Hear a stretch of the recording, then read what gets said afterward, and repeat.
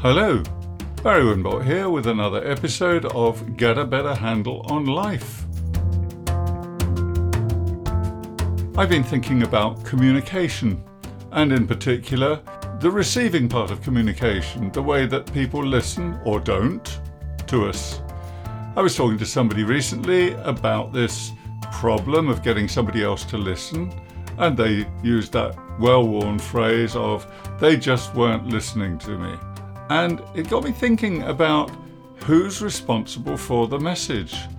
I mean, why should somebody listen to us if they're not interested or engaged, or if our message doesn't suit them, if it's not convenient to them?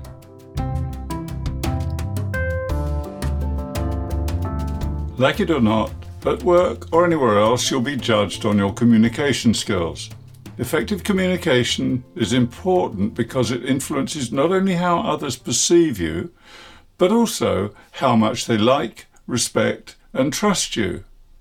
Being a good communicator is high on the list of what all employers want in their employees, so it affects not only your career prospects, but also whether you can get a job in the first place.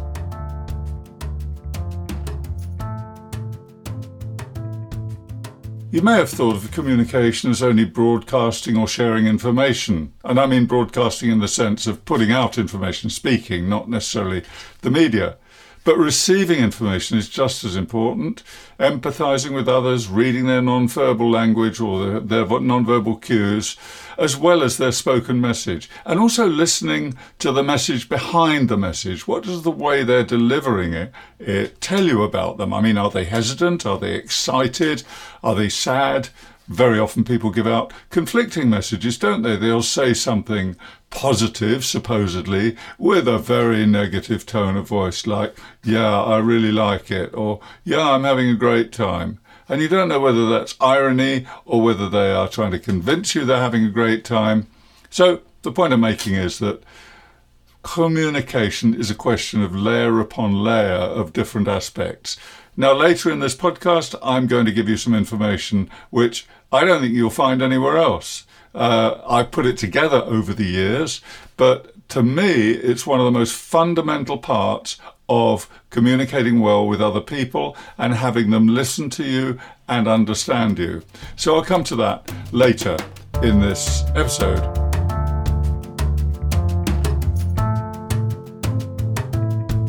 So as I was saying, you may have thought of communication as only putting out information, but there's a lot more to it than that. And it's as important to take in and read information as it is to talk about yourself. In fact, it has been said, because I've said it many, many times, I'm sure it's been said elsewhere, that actually listening is the first rule of communication, not pumping out information. Because when you understand what your audience is saying, whether it's one person or the great public, if you happen to be a media person or a politician or a salesperson, whatever it happens to be, when you understand what their voice is saying and what their words are saying and what their needs and wishes are, then you can tailor your message so that it hits the spot with them. So actually, listening is the most fundamental skill to improving your communication skills overall.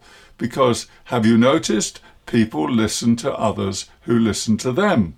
So if you start by listening, you're already getting ahead in the game, listening and asking questions.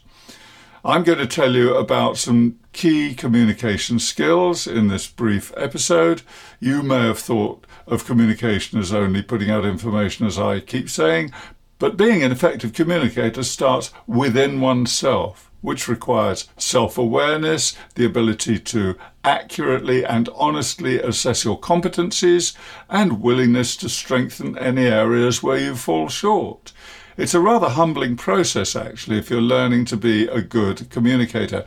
We fight so hard to be heard in modern life, and that leads us to raise our voice, to speak more stridently, to try and speak over other people. I'm talking generally, of course. I'm sure you don't do that, but I certainly do.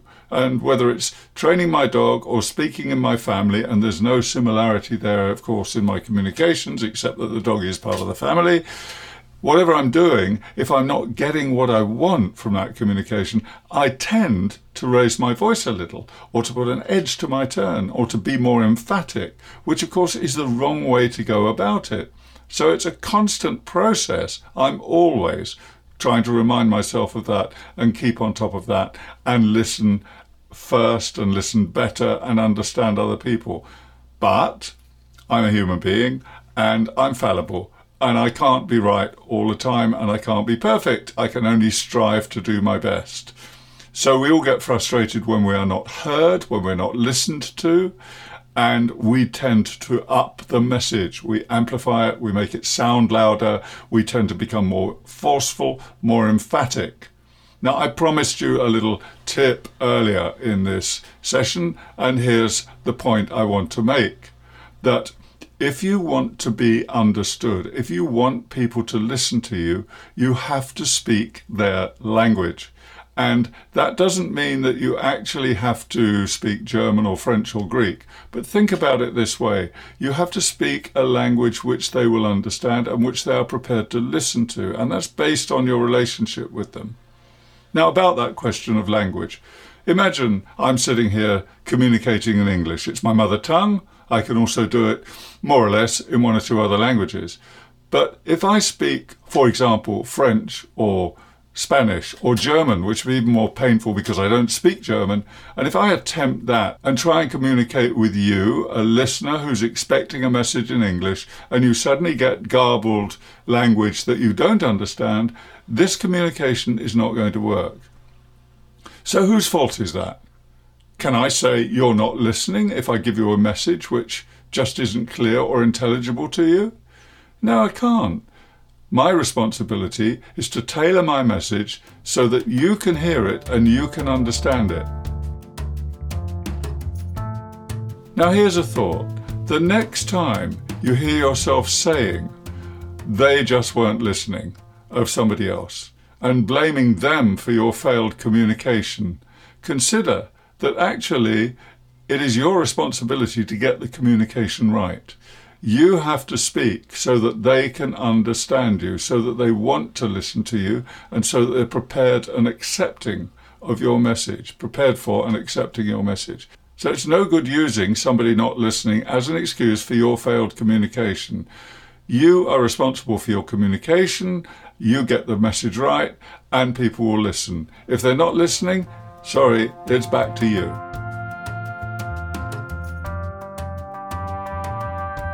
So that was an important learning point for me many, many years ago when I started looking at language as part of my developmental process around being a therapist, psychologist, and lecturer on communications and conflict.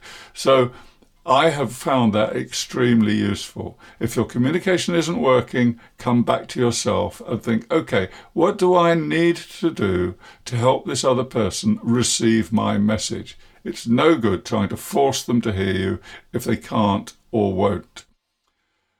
I said there would be 9 communication skills you could think about in evaluating yourself or evaluating your own listening skills. So here goes. So number 1 is, how well do you listen and how do you appear as a listener? So when you're sitting in conversation with somebody else, whether it's a social conversation or a more formal event, how do you look? How do you sound? Do you appear receptive and attentive? First thing. Number 2, as a communicator, you should look confident even when you don't feel it. Now, you just watch other people communicating for a time. I went into a business yesterday where I was inquiring about a service. And when the man told me about it, he seemed to be fidgeting with his nose and covering his mouth quite a lot. Now, it looked like a pensive gesture. But what's that saying about the person? It didn't instill confidence in me. Apart from anything else, I couldn't hear him properly because he was mumbling behind his hand. But it doesn't show great confidence. So inspect your body language when you are communicating and be as a listener and as a speaker. Appear confident. Fake it till you make it. Do the window dressing, as I often say. Third, composure. Do you appear interested, present and proactive? Why should people listen to you if you're not present with them in the conversation and if you're not able to engage proactively in the conversation? And that includes the types of questions you ask, by the way. Questions are a whole other subject, but it's really useful. I do have a podcast episode on the importance of powerful questions, by the way. So questions, polish up your questioning skills, do a bit of reading, listen to my podcast, check my blog at www.barrywimborne.com. You'll find loads there. So that's composure. That's number 3. Number 4, empathy. Do you put others at their ease? Are you at ease yourself? Now, we're all picking up signals from our interlocutors, as they called our interlocutors, the person we speak to. We're all picking up signals. We're exchanging nonverbal messages all the time. So do you genuinely empathize? Can you listen to the person so that you hear them from their point of view? Number 5, I think that's where we are. Number 5, first one was how well do you listen, then confidence 2, composure 3, empathy 4. Number 5, do you appear approachable so that others will want to talk to you? Again, this is a body language thing, an eye contact thing, sitting with an open posture, looking welcoming and respectful. If you're sitting scrunched up in the corner with your arms folded and looking away from them, or if you're constantly looking over their shoulder thinking about where you're going to get lunch while you're listening to them, then you don't look very attentive and they probably won't feel like they want to engage with you. Number 6, friendliness. Are you easy to talk to? Now, it may be a difficult thing to judge, but just look around, ask a few friends. We can all do these 5 things prior to this 6th one that I've just mentioned, and it will make you appear more friendly and approachable, more open. You don't actually have to like the person, but you do have to appear approachable. Number 7, non-verbal communication. I've already touched on that. Do you appear nervous, under stress, preoccupied, or uncomfortable? Don't need to say any more about that. Number 8, do you have a respectful demeanour?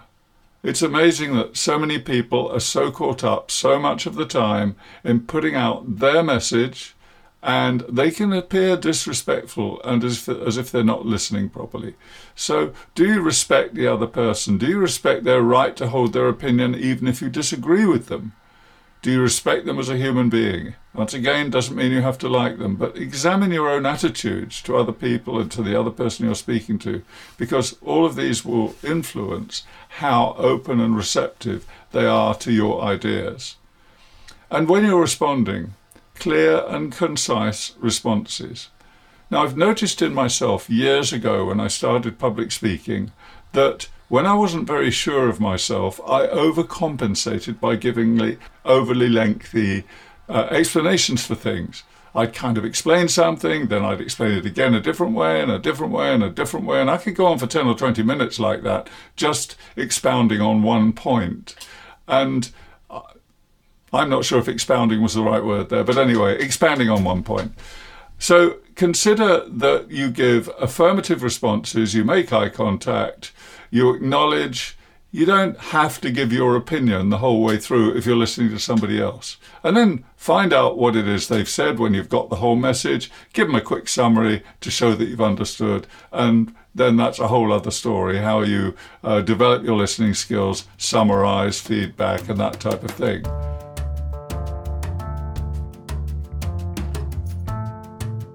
Now, taking an honest view at how you communicate and resolving to work on being good as you can, will quickly bring benefits for you. This journey of self-awareness may not be a very easy or comfortable one, but if you really want to be an effective communicator, you have to do it. Just look around you at people who communicate well. And that doesn't mean people who have a PR team behind them, people in the media and so forth, who are spouting prepared statements or who've been schooled in looking good on camera. This is about you authentically communicating your point and being approachable so that other people will engage with you. If in doubt, ask around, choose people you trust to give you a fair and honest assessment or some feedback. Don't just ask your best friend, by the way, because they're usually a bit biased. And remember that modesty, humility are not only endearing qualities, they are also hallmarks of a leader.